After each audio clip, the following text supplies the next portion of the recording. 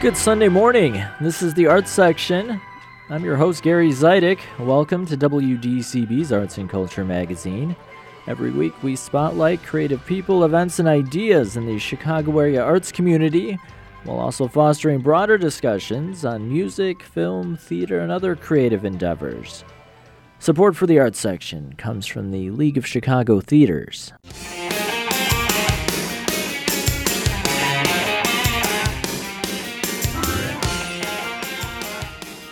On today's program, I'll catch up with one of the most in-demand classical music conductors in the world, Dalia Stasevska. We'll talk about her journey to taking the podium. Theater critic Kerry Reid will join me to discuss a new revival of the best little whorehouse in Texas. Later, I'll be talking with the director of the Northern Illinois University Jazz Orchestra as the band prepares to compete in one of the most prestigious collegiate jazz competitions in the country. And I'll revisit my conversation with a local photographer behind some of the most candid images of Dr. Martin Luther King Jr. that we have today. All that's coming up. Thanks for tuning in for some arts and culture this morning.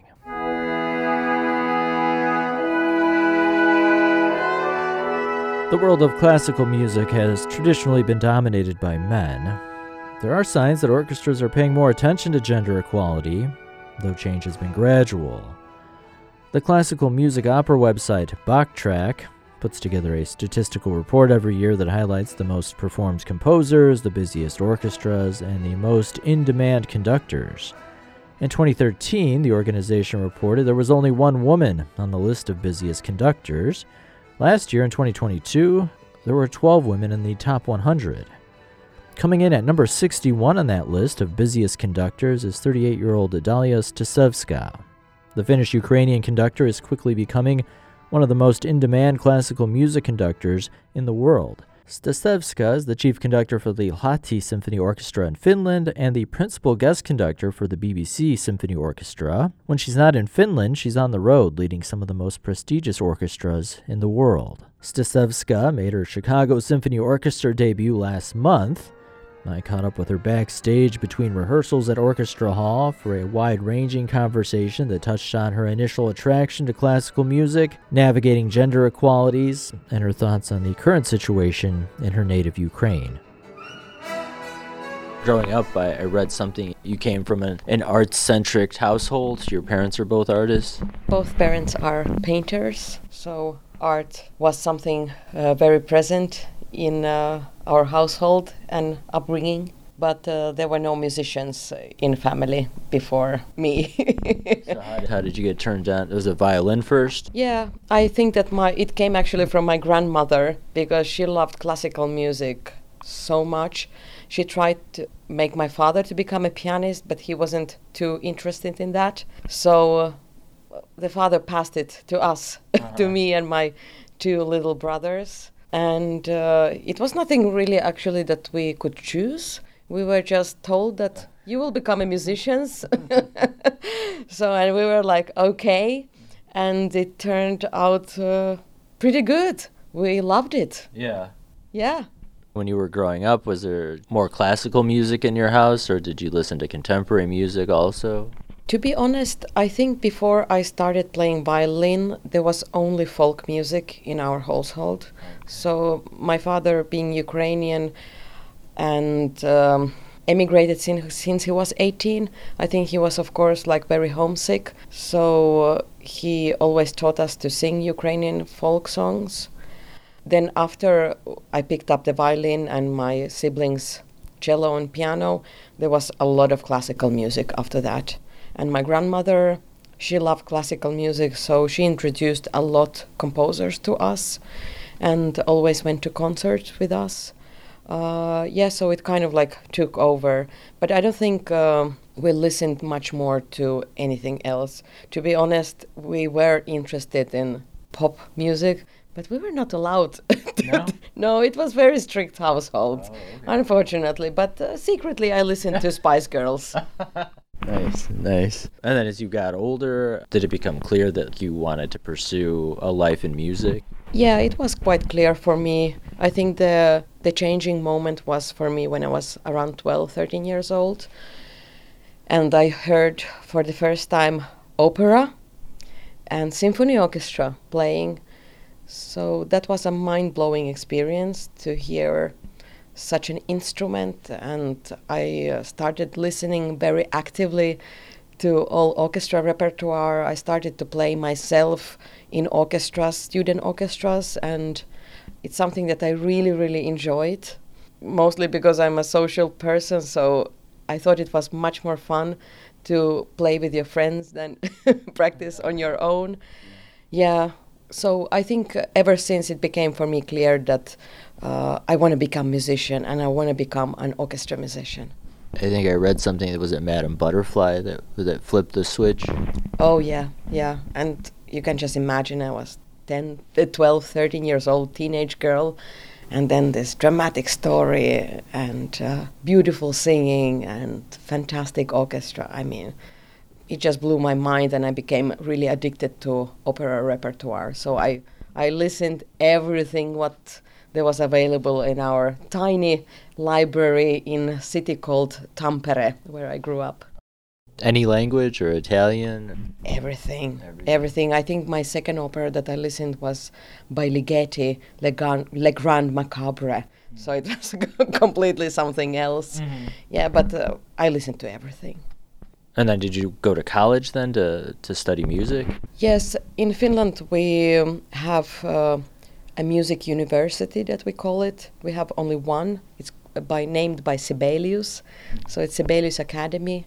I entered there when I was 17 years old, and I first studied there as a violinist. Then after 3 years I switched and entered again as a violist. And I think 3 years later I entered it for the third time as a conductor. Okay. Yes. Yeah.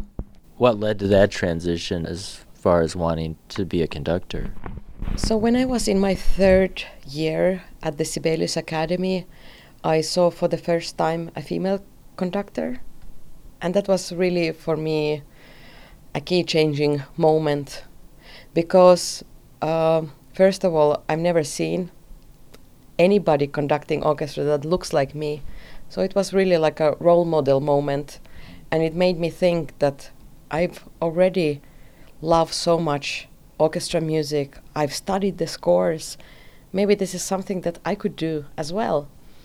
So I gathered my courage for a couple of months and approached the professor of Sibelius Academy conducting class and asked him that could I try? Mm-hmm. And he said, hell yeah, you can. And he had a receipt in his pocket, and he wrote a phone number on the back of the receipt and said, call there. This is the director of a masterclass or manager of the masterclass that is going to be in half a year. So I called there and I applied, and I took my first conducting masterclass half a year later, and I've never looked back.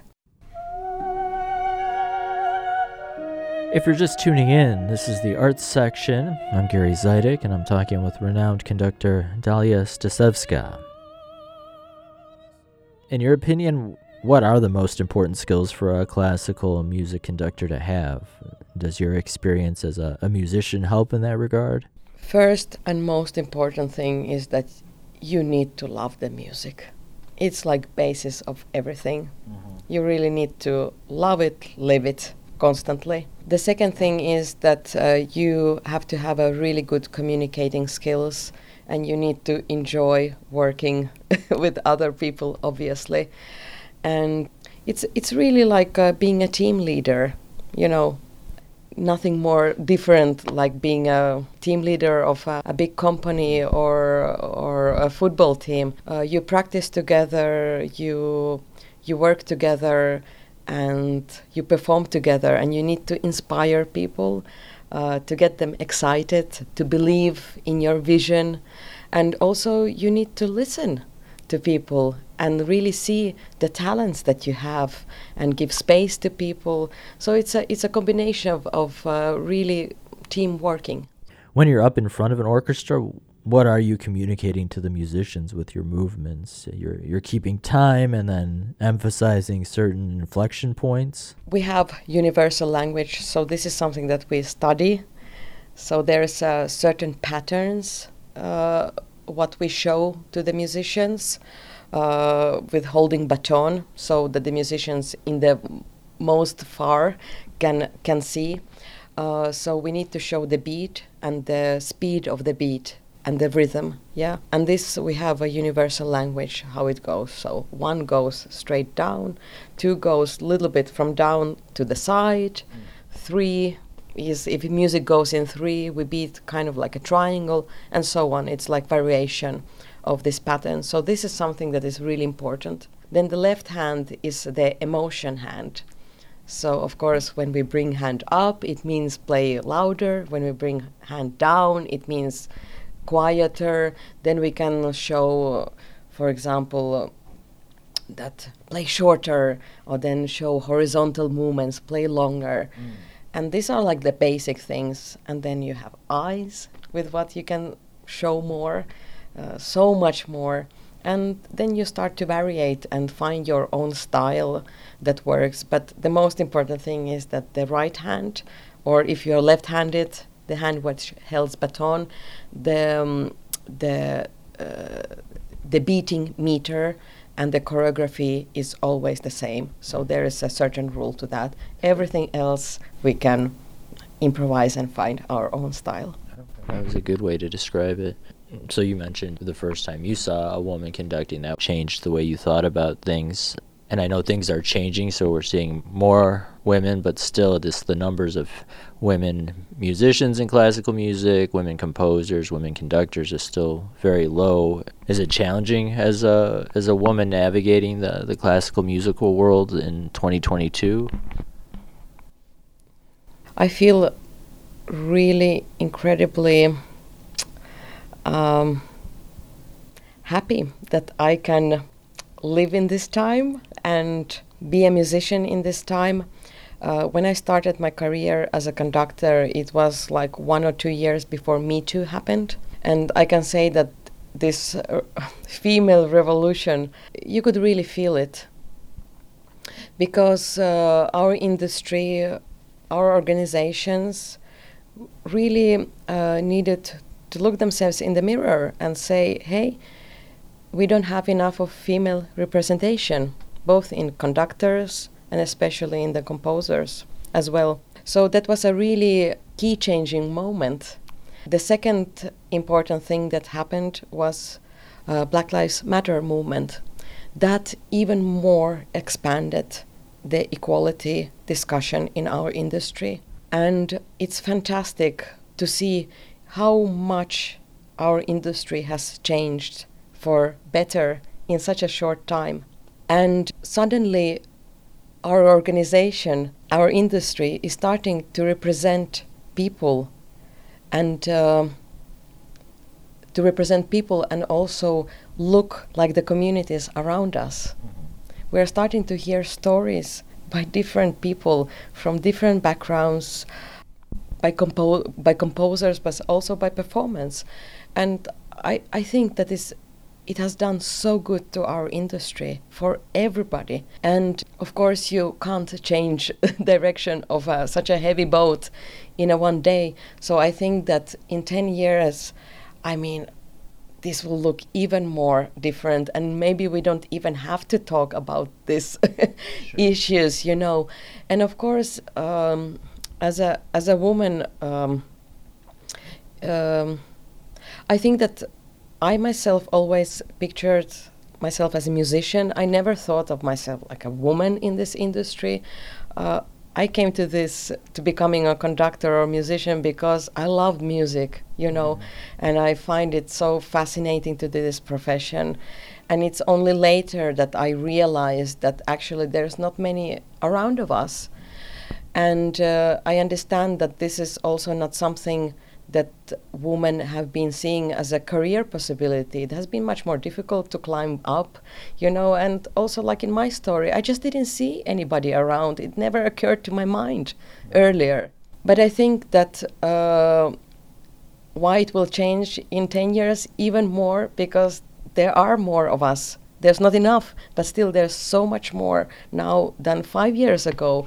and girls are seeing around the world that we are conquering the stages, and they see this as a possibility for a career also. So this is why I think that we still need a little bit of time, but in 10 years, I'm sure it will be a completely different story. Yeah. So we talked about your father's from Ukraine. You were born there. Obviously, a lot happening in that part of the world. Did you feel responsibility as an artist to speak out when that conflict started in early 2022? Definitely. When the war broke, I understood immediately that this is a different situation than in 2014, that this was way much more serious. I was on my way to Seattle to conduct the orchestra, and to be honest, I thought to cancel all my engagements like for the next half year and to become a full-time volunteer. And the orchestra management and my manager, they said to me that we really respect your decision if this is what you want to do, but maybe think overnight. So I did, and I decided that I'm not going to cancel my work, that though I can't change the world by conducting music, but I have fantastic audience, I have fantastic platform around the world, and I can use my mouth and speak to people and to tell what's going on in Ukraine, try to unite people, try to tell them what Ukraine needs, what kind of help we need in Ukraine. And I found that also audiences needed this moment for us to actually discuss this really difficult subject and to discuss emotions that we need to deal daily with. And I started kind of like my own musical front. Quite often before concerts, I might give a speech to the audience. We might play after that Ukrainian national anthem or maybe another piece by Ukrainian composer. And it gives us really good space to really deal with these emotions, difficult emotions that we are facing as Ukrainians and as countries that are democratic and that are fighting for democracy and that believe in values, these values. And also music became even more important to have this safe place where we don't need to talk, but we can really deal with it like on a personal way and to really gather people together around the music. And it gives us also so much hope for the good. And remember that there is hope, but we need also to fight for it, for the democracy, that it's not something that we can take it for granted because there is Russia that tries to take it from us. So, of course, the war has dominated my life since February. And it has been also for me really important to be also active as a volunteer. So I collect with my brothers money in Finland with Finnish people, and we buy cars. With this money, we load them with everything possible that people need in Ukraine and frontline workers. These cars goes to the front lines so that people can evacuate people, they can bring help. There's a lot of cars that, of course, drive into mines, get shelled, so it's a huge need for that. And we've driven already 5 relief loads. I've drove myself twice to Ukraine with these relief loads because it was for us very important also that the people who give us money, that they see that we really give it directly to Ukrainians. And I've also stayed myself there and conducted local orchestras. And it has been really important to show Ukrainians from my side that I'm not afraid. I'm going there, I'm helping them, I'm staying with them, we're doing concerts together. Of course, the classical music and art scenery is completely crippled there. You cannot have a normal season there, so orchestras try to have a couple of concerts maybe in a month since this autumn. But it really depends on the situation. People don't have money to buy tickets.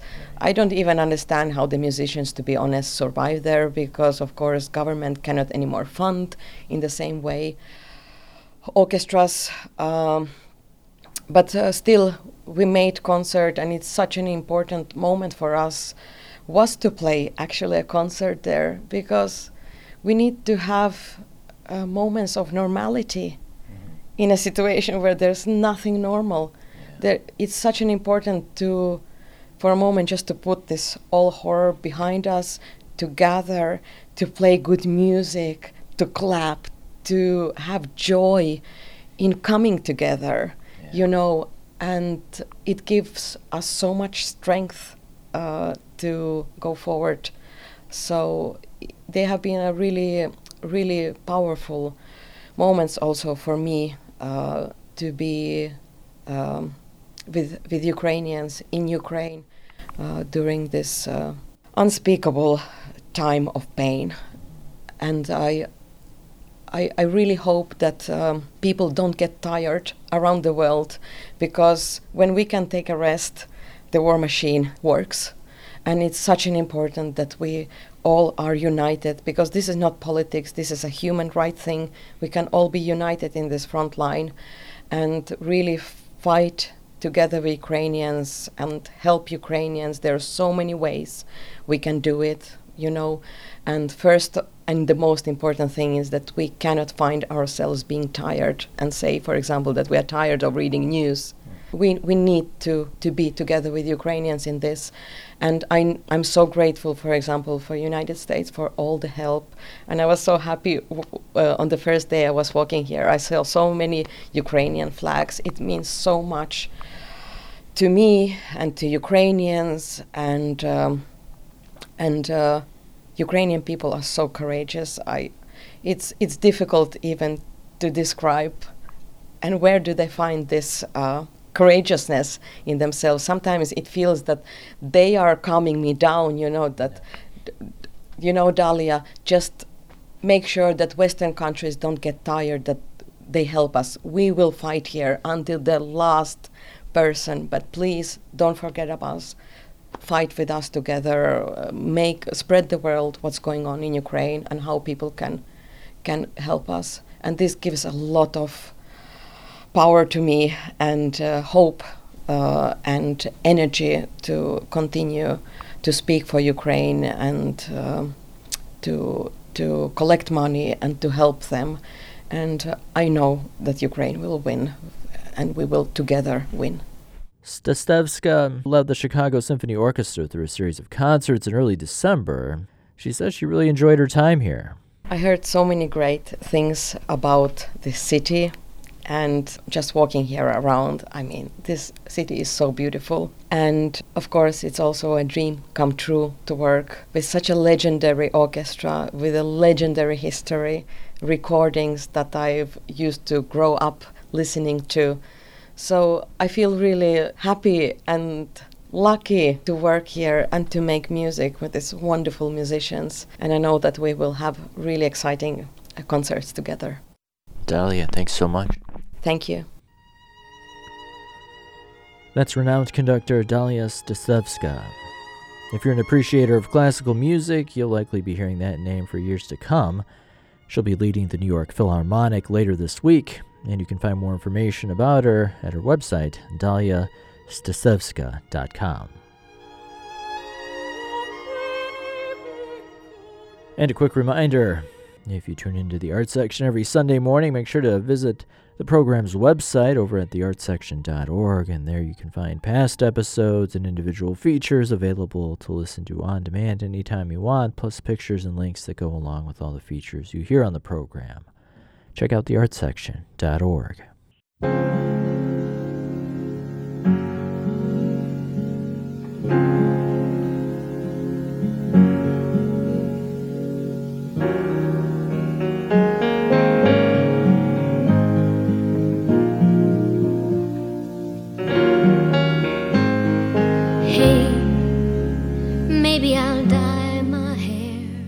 And you are listening to the Art Section. I'm Gary Zidek, and joining me remotely is theater critic Kerry Reid. Jonathan Abarbanel is on assignment. Just one dueling critic this week, but a great one. So glad to have Kerry with us. The original Broadway production of The Best Little Whorehouse in Texas was nominated for a bunch of Tony Awards in 1979. It then went on tour, was adapted into a movie starring Dolly Parton and Burt Reynolds, and today is revived by theaters all over the world. Locally, the theater company formerly known as Theo Ubique, now just Theo, is presenting the musical at its performance space in Evanston. Directed here by Landry Fleming, the production is running for another 2 weeks. And before we get into this production, I have to say, one of my favorite holiday songs of all time is Hard Candy Christmas. Yes, absolutely. And I wonder if that's part of why they decided to open this before the holidays. Right. Well, I was going to say, I play the Dolly Parton version all the time in December, but I've never seen The Best Little Whorehouse in Texas, so I had no idea that that's where the song originated from. That's right. I think a lot of people might be surprised at how many songs they do know from this show. The one that, of course, sort of sets the tone, if you've seen the movie at all with Dolly Parton, is the one that describes the chicken ranch, and it's a little old bitty pissant country place. Now, the history of Best Little Whorehouse in Texas is from history. There was a place called the Chicken Ranch outside of LaGrange, Texas, not to be confused with the Chicago suburb of the same name. It was an illegal brothel that everybody just sort of knew was there, and they all chose to, let it operate and do its own thing. From about 1905 to about 1973, I believe there's a ZZ Top song called LaGrange in honor of the Chicken Ranch. And it was closed down in the early 70s. Apparently, the part that is true, that is replicated in the story of the musical, is that, a local journalist who decided to kind of raise a stink about the fact that this place was operating in plain sight with apparently the blessings of the state and local government, enough people got upset about it, they finally did close it down. So in some ways, it's a very old-fashioned,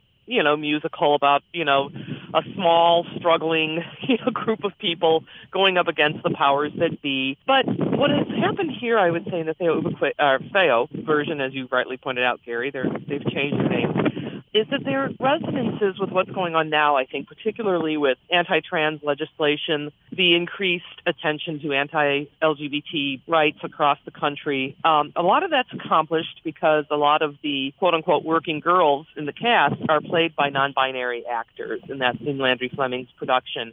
And I think that's something that Theo in particular has been doing more of. I know that was also the case this past summer with their production of Once Upon a Mattress, which I did not get to see, but I know that was, a very conscious and intentional thing in their casting. So yes, it's, still set in the era in which it was originally written in the early 70s, but it feels like it's a little bit more resonant, I think, that just by virtue of that casting. It's also, a lovely, intimate production. We've talked about that a lot on this show. I think Jonathan and I talked about Candy's wonderful Sweeney Todd, being in a small, intimate basement setting.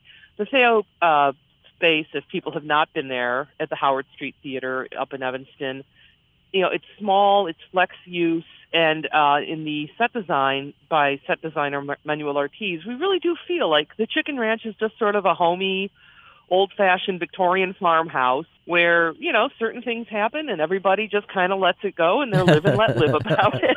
I think Chicken Ranch came, from my understanding, is that during the Depression, some of the guests, and Miss Mona, who is the madam presiding over it, played by Dolly Parton so memorably in the movie, it insists on calling them guests, not customers, not clients. They are guests. Some of them, when financial hard times hit, could only pay with livestock or live chickens. And so, a chicken in the pot being worth better than nothing, that became an item of trade there. I won't say it's the most cutting edge musical you'll ever see, but I think it's presented here with such loving attention to detail and a real investment in, the heart of the story, which is that in this town of fairly limited opportunities, at a time of fairly limited opportunities for some of the women in this story, this maybe does actually present the best and safest option. It's very clear they're not going to be abused. They're not going to be, Miss Mona does, in the aforementioned song, she's very clear about her lists of do's and don'ts, and she runs a tight and tidy ship.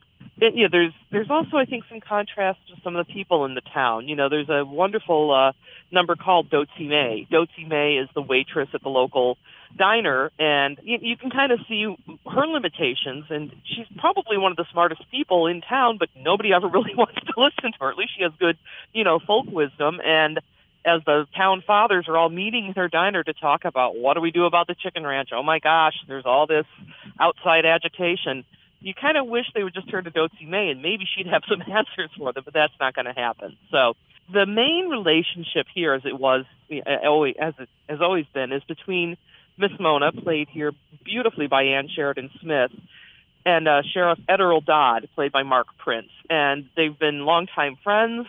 Once long ago, they had a romantic interlude, and there's a beautiful moment where Miss Mona is talking about that, going to Galveston on the eve of the John F. Kennedy inauguration and having like an actual date with the sheriff. And you get a sense that represented not just a promise of a romantic future for her, but also, the promise of the torch being passed to a new generation that came out with the John F. Kennedy, inauguration speech. And I think that's kind of the little mournful undertone. It's set in the 1973. It was originally done in the late 70s. This idea that this musical, I think, maybe finds new audiences because it's talking about an evergreen subject, the dreams that we have, the ways we see ourselves, either as individuals or as a country. And then, as so often happens when the politicians get a hold of it, when people start, turning puritanical for the sake of ratings, for the sake of votes, then, basically innocent people who are just trying to make a living get caught in the crossfire and are, demonized or driven out of town because of it. But that makes it sound heavier than it actually is. It's a little bit of a mournful show. I will say, if you've seen the movie, the ending of the stage musical is not quite the same as the movie, and I don't want to, go too much into detail on that. But I think that it's also a little bit hopeful, and it's also, I think, a great piece that really respects the choices of the women who work at the chicken ranch. We get, even the smallest characters, we get a little bit of a sense of who they are, what brought them there, and so they're not, presented as sort of one-dimensional good time girls or as, innately broken, troubled, abused women. They may have not all the best options in the world, but they have agency. And I think that that's a really, pretty forward-thinking distinction that we see in the show. And without getting too technical, but just your thoughts on, something like The Best Little Whorehouse in Texas, we might think of as kind of a big Broadway-type musical with lots of extras and like a big cast, but here being presented in a storefront theater. What types of things do they do to kind of make this work? They have the All Hat No Cattle Band. I love that name, and it's under the direction of musical director Isabella Isherwood. And it almost really feels like they're the house band at Miss Mona's with their fiddles, violin, guitar, bass, drums, but it almost feels like they've just set up in the parlor, As I said, it's like a comfortable kind of lived-in environment in the set, but it's not glitzy. The women are wearing lingerie, and some of it's more like Fredericks of Hollywood. Some of it actually almost looks like they've, taken a bandana and made a little corset for themselves. It's not a uniform kind of look, which I think helps with the idea that, these are just a few women who work here, and they're not the Rockettes. Some of the themes of the story that, we actually are a part of this community, right? The Chicken Ranch, you all have known us for years. You've all been coming here. The first act ends with the Aggie song, and it's the winning champion football team from Texas A&M coming, as they have apparently for generations, to celebrate, wink, wink, nudge, nudge, in Miss Mona's girls. And, that's really part of it. It's like, wait a minute, now we're the outcasts, but we have been a rite of passage for young men in this community. We have been good citizens. We're not out there causing trouble. We pretty much keep it to this house, and they're not out on the streets, and they're not drinking, they're not drugging, and it's so there's like a sense of betrayal, I think, that maybe feels more poignant when you're feeling like you're sitting right in this room, right in the front parlor with them or on the front porch, where maybe in a bigger, and I've not seen it in a really big production, so I need to make that clear, but I think it really does play up the sense that this is a community. We may not be doing things that everybody approves of, but we're not hurting anybody here. So. And then, in a sense, there's this reporter who's kind of on this crusade. Is he kind of the villain? He's a big tabloid journalist. Yeah, he is all hat, no cattle. And he's causing trouble. And of course, the local state senator gets involved, even though the state senator is the one who's bringing the boys from the Aggie football team to the house. And it really causes a dilemma for the sheriff, who would prefer to not get involved at all. First of all, because he's friends with Mona, and second of all, because he just kind of doesn't see that it's anybody's business. But eventually, even he cannot be kept, from doing what the higher ups are demanding that he do, which is to try to shut the joint down. A couple random notes. I've had Isabella Isherwood on my show. She's a very talented jazz vocalist and pianist, so it's good to hear she's involved with this production. That's interesting. I did not know that, so yeah. And then the other thing, I was, researching the history of the show for our conversation, and I saw they did a Broadway revival in, I think, 2001, and Anne Margaret played Ms. Mona, and then WKRP in Cincinnati's Gary Sandy played the sheriff. And, I'd forgotten about that, but now that rings a bell. Well, I bring that up because one of my first plays is my grandparents took me to Drury Lane in Oak Brook to see The Music Man, and Gary Sandy was playing the Music Man, and I thought it was so cool because, I watched reruns of WKRP in Cincinnati, and so, yeah. Anyway. So he really was moving town to town up and down the dive. Exactly.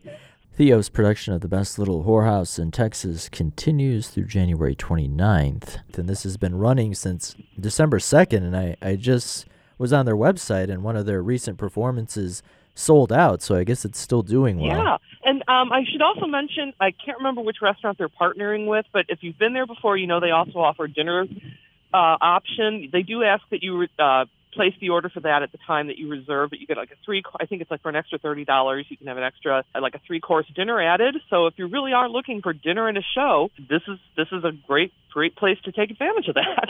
Excellent. Carrie, thanks so much for talking with us this week. Oh, you're welcome. We'll talk to you next week.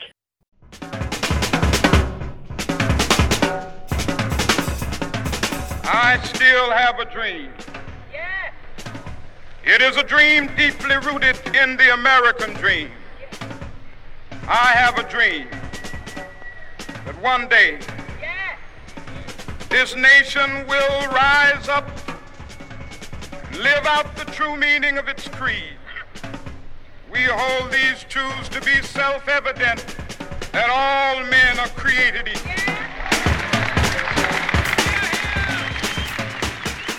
My name's Gary Zidek. This is the Arts Section.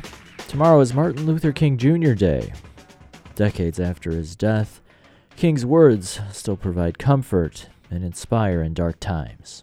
Your life's blueprint must be a commitment to the eternal principles of beauty, love, and justice. Don't allow anybody to pull you so low as to make you hate them. Don't allow anybody to cause you to lose your self-respect to the point that you do not struggle for justice. However young you are, you have a responsibility to seek to make your nation a better nation in which to live. You have a responsibility to seek to make life better for everybody. And so one of my favorite stories from the past few years is when I caught up with a local photographer responsible for some of the most candid photos of Dr. King that were ever captured. 86-year-old Bernie Kleine has spent the majority of his life fighting discrimination. For over 4 decades, he led the Hope Fair Housing Center in Wheaton. But before he worked to end housing discrimination in DuPage County, Kleine was on the front lines of the civil rights movement.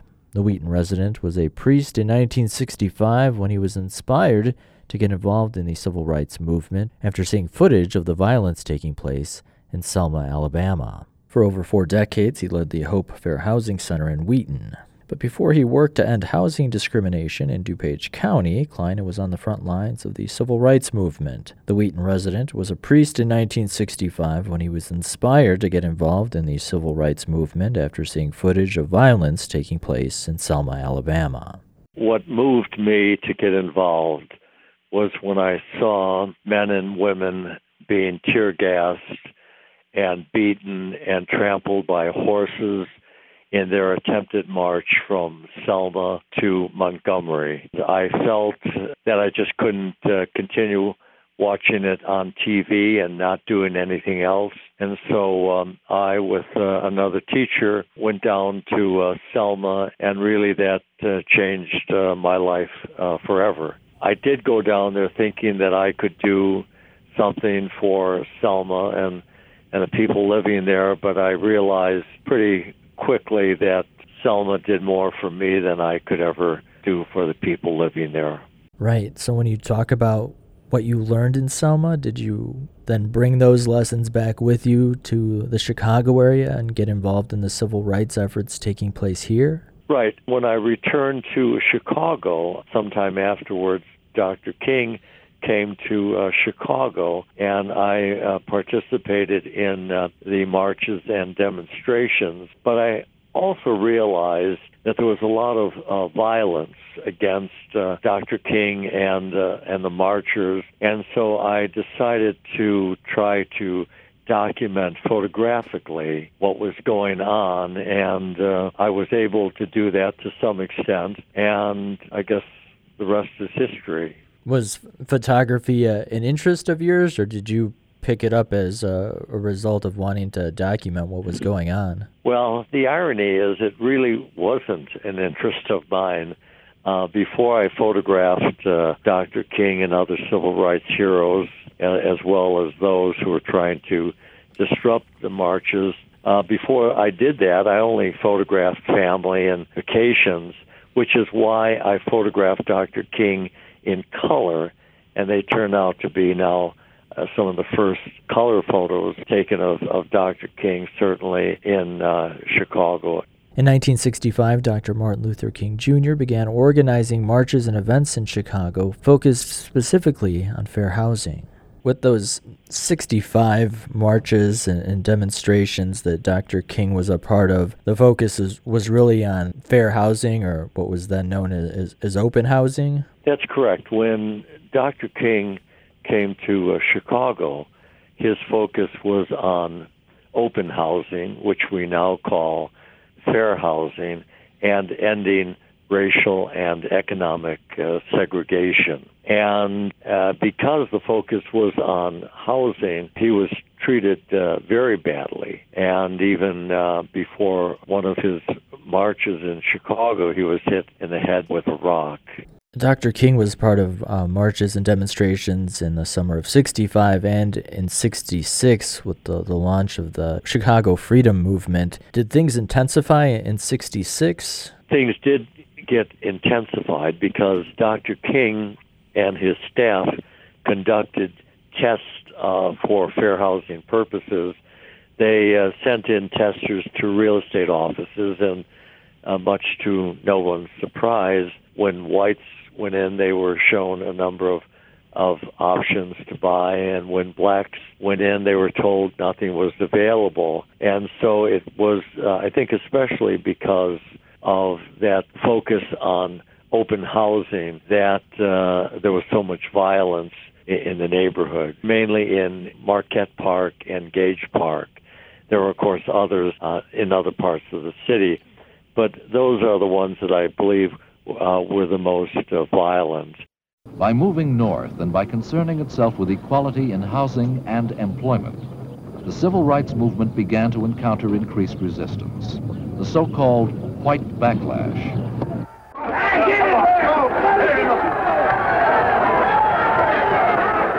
During these marches, King and other demonstrators were struck by bricks and bottles. Oh, I've been hit so many times, I'm immune to it.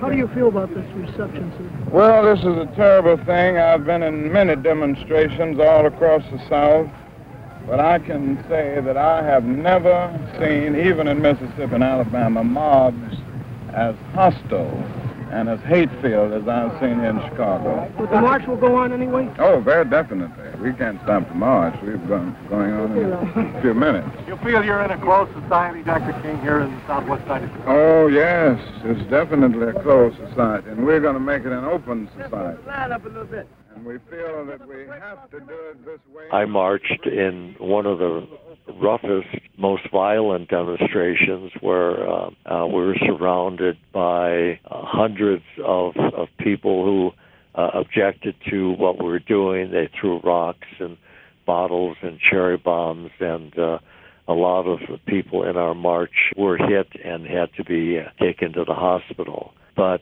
the marches then, and in that one in particular, and certainly the ones in Selma, in a way they were almost like a religious procession. They're very disciplined, and even though while we were in those marches, it was extremely dangerous, and we were certainly hit numerous times, but we kept it up, and I think because of that discipline, our message was clear, and progress was made. If you're just tuning in, you're listening to the Arts Section. I'm Gary Zidek. We're revisiting my conversation with Wheaton-based photographer Bernie Kleina. We talked about his experiences documenting civil rights events that took place in the 60s. I'm looking at one of your photos from the summer of 66 of a march, and you can see what I think is marchers with Dr. King on the left, and then a line of police in their cars, and then a group on the right. Now, is that group on the right the opposition, the ones that were getting violent, or were those people with you? One of my photographs show the marchers walking down not quite the middle of the street. They were surrounded on one side by police officers and on the other side by other police officers. And then on the sidewalks, there would be people that were throwing rocks and cherry bombs and other things, whatever they could get a hold of. So it was a difficult time. I have to say that in Chicago at that time, the police were really not that helpful or protective of Dr. King or of the other marchers. The important thing for people opposing the march and opposing Dr. King was that when they threw rocks, that they didn't hit a police officer. If they did, then they would be beaten to the ground. But even though we were surrounded by police, it really didn't seem to stop the violence. Kleina participated in several Chicago area civil rights events, though he only took pictures at a handful of them, but the images he did capture turned out to be quite unique. Kleina began working for the Hope Fair Housing Center in the late 60s and never really did anything with his collection of photos. It wasn't until around 2006 that he decided to turn the pictures into an exhibit. My photos on the Chicago Freedom Movement, many of them are at the Smithsonian Museum in Washington, and they and my other photos have been on exhibit in about 10 different museums around the country because they tell a story that at least many people are unaware of. They found their way into a number of museums. Rhea Combs, photography curator of the National Museum of African American History and Culture in Washington, said that my photographs really talk about a moment that has been lost in a lot of conversations around civil rights. So I'm happy that my photos are helpful in people better understanding the past. That was photographer Bernie Kleina. You can check out some of his photos of Dr. King on the artsection.org. Just search MLK or Kleina in the search box at the top, and you can learn more about Kleina at his website, bernardkleina.com.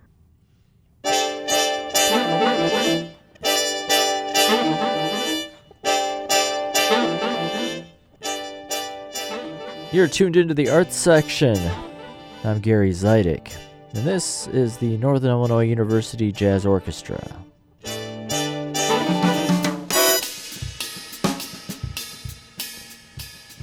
It's a special weekend for the student group. The NIU Jazz Orchestra is one of only 9 collegiate bands competing in Jazz at Lincoln Center's 2023 Jack Rudin Jazz Competition. The Invitational brings together the best university jazz programs and student musicians from around the country. The competition kicked off last night and will culminate this evening, but NIU Jazz Orchestra director Reggie Thomas says unlike a sporting event, there really aren't any losers at a competition like this. He says the experience these student musicians are getting is the real prize. I recently caught up with Thomas as he was making final preparations for the orchestra's performances. The Jazz at Lincoln Center Jack Rudin Jazz Championship, the 2023 version, is taking place this weekend.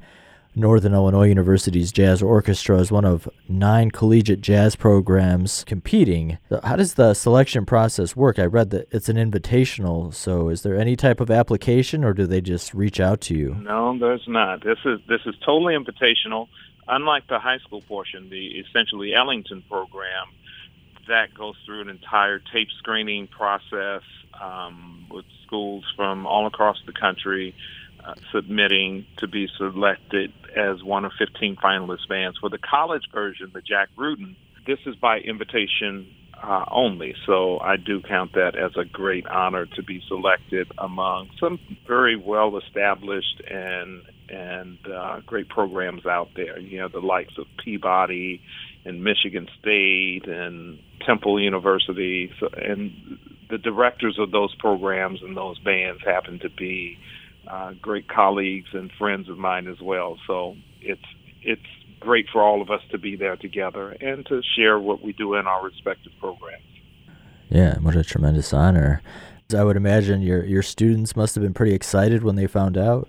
Yes, I think they are pretty excited. We've been having fun in our preparations. One of the things that I've tried to make sure that we keep at the forefront of us, because you know, this is a great honor. Please do not take this the wrong way. It's a wonderful honor to be chosen to compete in this. But in music, I'm not really a competition type of person. I think music exists differently than do sports. I understand that for the sake of motivating our students, we sometimes have to dangle that type of carrot in these competitions. But one of the things that I remind our students that the only people that we're competing against is to be the best versions of ourselves when we go there. What we want to do is go and represent, this is who we are and this is what we do. So if there's anything in our preparation that's different from what we do all of the time, then we're not really being true to the music in ourselves. That's what I'm trying to instill in them. We're not preparing for this competition. We're preparing the way that we respect and prepare for playing this music, and we want to go there and share it with everyone else. And that was one of my questions, if the preparation for this differed in any way, any extra rehearsals. Well, now, and having said all that, yes, we have had to have extra rehearsals just because the requirements of it and the music that we're going to be performing was not necessarily the music that had been selected at the beginning of the semester, that this is what we would be working on. We actually found out about this opportunity after our semester was already going, and then even later got the list of here's the required music to choose from.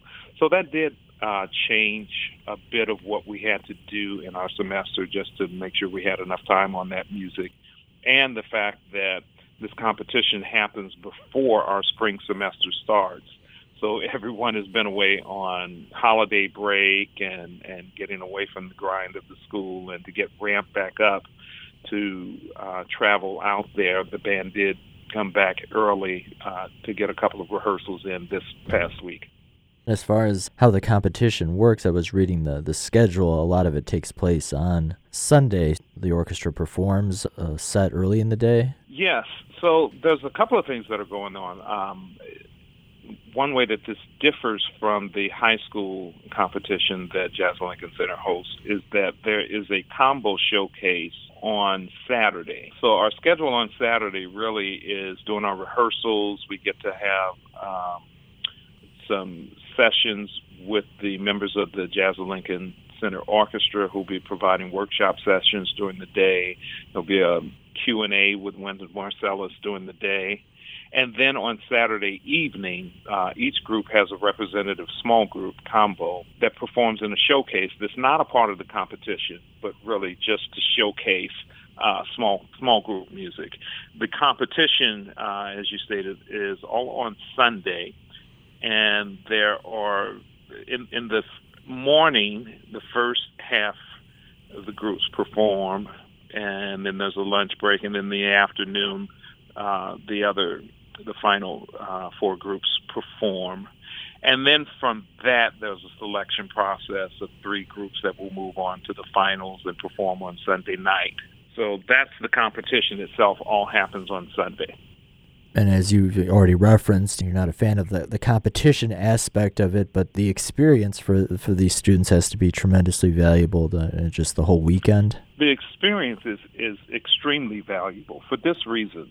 The music community, and even more specifically the jazz community, is a smaller world than we often like to think that it is. And these are the times that we are meeting the other people who are doing the things that we are trying to do, people who are going to become important to your life later, people that you're going to travel with, tour with, perform with, record with. They're meeting those people now, people with like interests. Many years ago, there was a festival that was sponsored by Downbeat magazine called the Music Fest USA. I don't know if you remember that from back in the 80s. But Music Fest was a big festival that was held in Chicago, usually at the McCormick. And I ran across a program recently of one of the years that I was involved in that as a student participant, and seeing all of the people who won awards that year. And it was interesting looking back at that because the names that I saw that I was there with, I was listed as an award winner along with people like Roy Hargrove, Christian McBride, Joey DeFrancesco. And the point is, none of us, this was before Roy Hargrove was Roy Hargrove, you know what I mean? So we didn't know at that time. We were just like-minded people going to this festival to meet other like-minded people, to show what we could do, to get opportunities. That's how I'm trying to describe it for our students. So they're going to meet people that are just as interested in pursuing this as a career as they are. They're going to make friendships that they weren't expecting to make that may last a lifetime. They're going to meet people who may and will impact their lives going forward. And that's, I think, the beautiful and valuable thing to take away from this. Definitely. For my listeners who are curious and want to watch, I think there's a streaming option. People can go to jazzlive.com to watch the Sunday portion of the competition. But beyond the Jack Rudin Jazz Championship, for folks in the Chicago area that are interested, where can they see the Northern Illinois University Jazz Orchestra? Well, they can catch us hot off of the heels of this competition. We will be the end of this month in Downers Grove, doing our annual concert with Downers Grove North and South High Schools. I believe it's going to be held at Downers Grove South. That is on January 31, if that is Tuesday, I do believe. And then on February 2nd, we host our own jazz festival, which is a non-competitive festival at NIU. It's called our NIU Jazz Day, where we have about 15 bands, high school area bands that come over to our school. We will perform for them with our guest artist, Erica Von Kleist, a wonderful saxophonist who's coming in, and clinic and adjudicate those groups throughout the day. Then February 4th, Saturday, we're performing an annual concert that we do called Jazz at the Egyptian Theater in DeKalb, Illinois. We do that with the two local high schools, DeKalb High School and Sycamore High School. So those things are coming up right away, and then we have our regular recurring spring concerts, one on March 8th, and the other, which is on, I want to say it is April 20, if I have my date correct. That is a Thursday. So got a lot of stuff coming up for folks to catch us in the area. I was going to say, you got a busy winter, for sure. We really do. Well, when I got the announcement in my email and I looked at the schools participating and I saw Northern Illinois, I was excited. So best of luck, Reggie, with your trip to New York. Well, I certainly appreciate that. Thank you. That was Reggie Thomas. He's the director of the Northern Illinois University Jazz Orchestra and coordinator of the school's Jazz Studies program. If you're interested, you can stream some of the Jack Rudin Jazz Competition performances later today. The first one starts at 10 a.m. at jazzlive.com. There is a fee to access the stream. And if you're interested in learning more about the NIU Jazz Orchestra and where they're performing, go to niu.edu/music.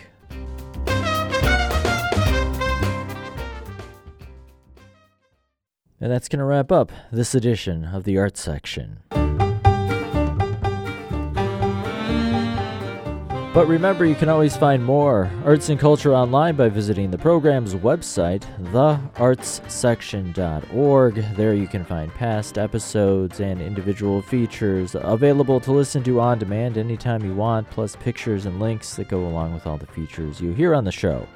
My name is Gary Zidek. I hope you'll join me again next Saturday morning at 8 a.m. right here on 90.9 and 90.7 FM for another edition of the Arts Section. Until then, I hope you have a great week. Stay warm. Thanks for listening.